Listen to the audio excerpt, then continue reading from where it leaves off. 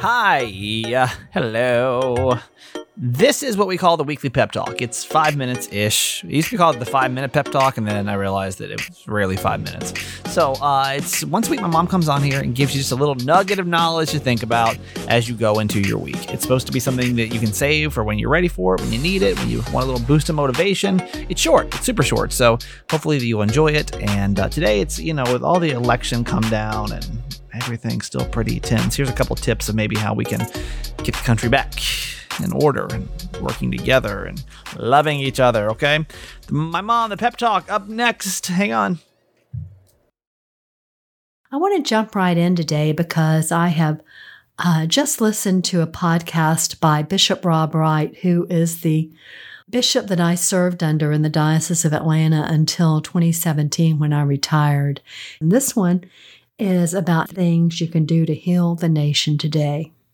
And with all the struggle and strife of this election, I was just so impressed by this, and I wanted to share these things with you all today.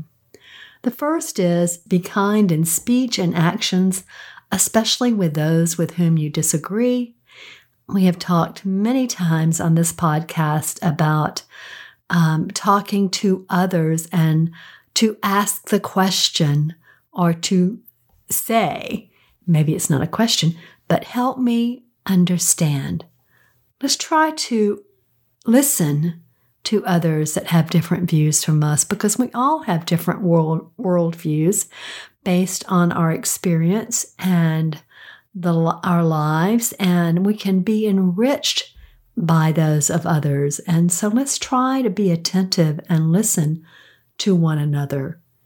Number 2 is reflect on and relinquish your need to feel and behave as superior to other members of the American family. We're all one family. We've all had different lifestyles. We've all had different circumstances in our lives.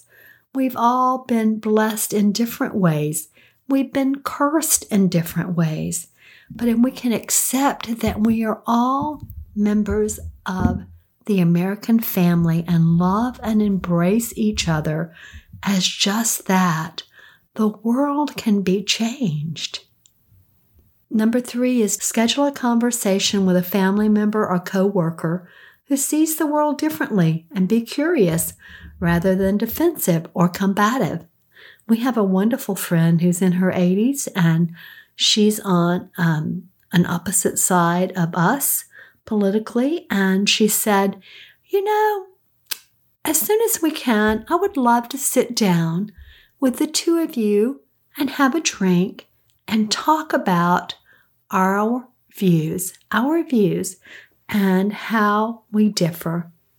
And I believe when we do that, and we do that honestly and with an open heart, we always discover that we have much more in common than the differences in our lives.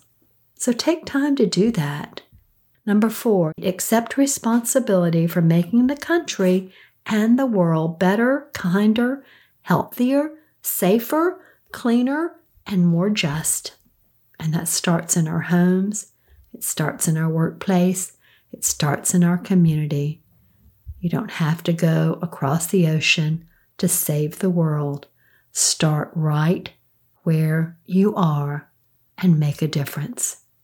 Number 5, coming from the leader of a nonprofit organization for 24 years that supported homeless families with children and finding their way back to the mainstream and becoming healthy and whole.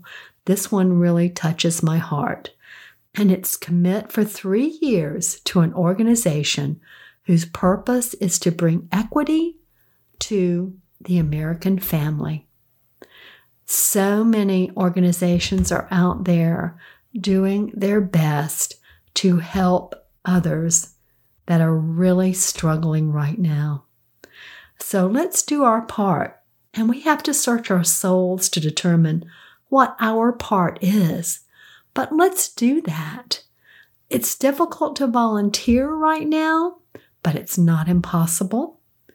But every organization can always use financial assistance. But just know that every time you give of yourself to an organization that needs your help, you are the one that grows from it and the one that has the greatest blessing. Trust me on that. So find an organization that really touches your heart and support them. And let's love and support one another in these trying times. I mean, the pandemic was bad enough, but now our country's in an upheaval. So let's do the best we can to love our neighbor, to love ourselves, to love everyone, because love truly changes the world. Love you forever.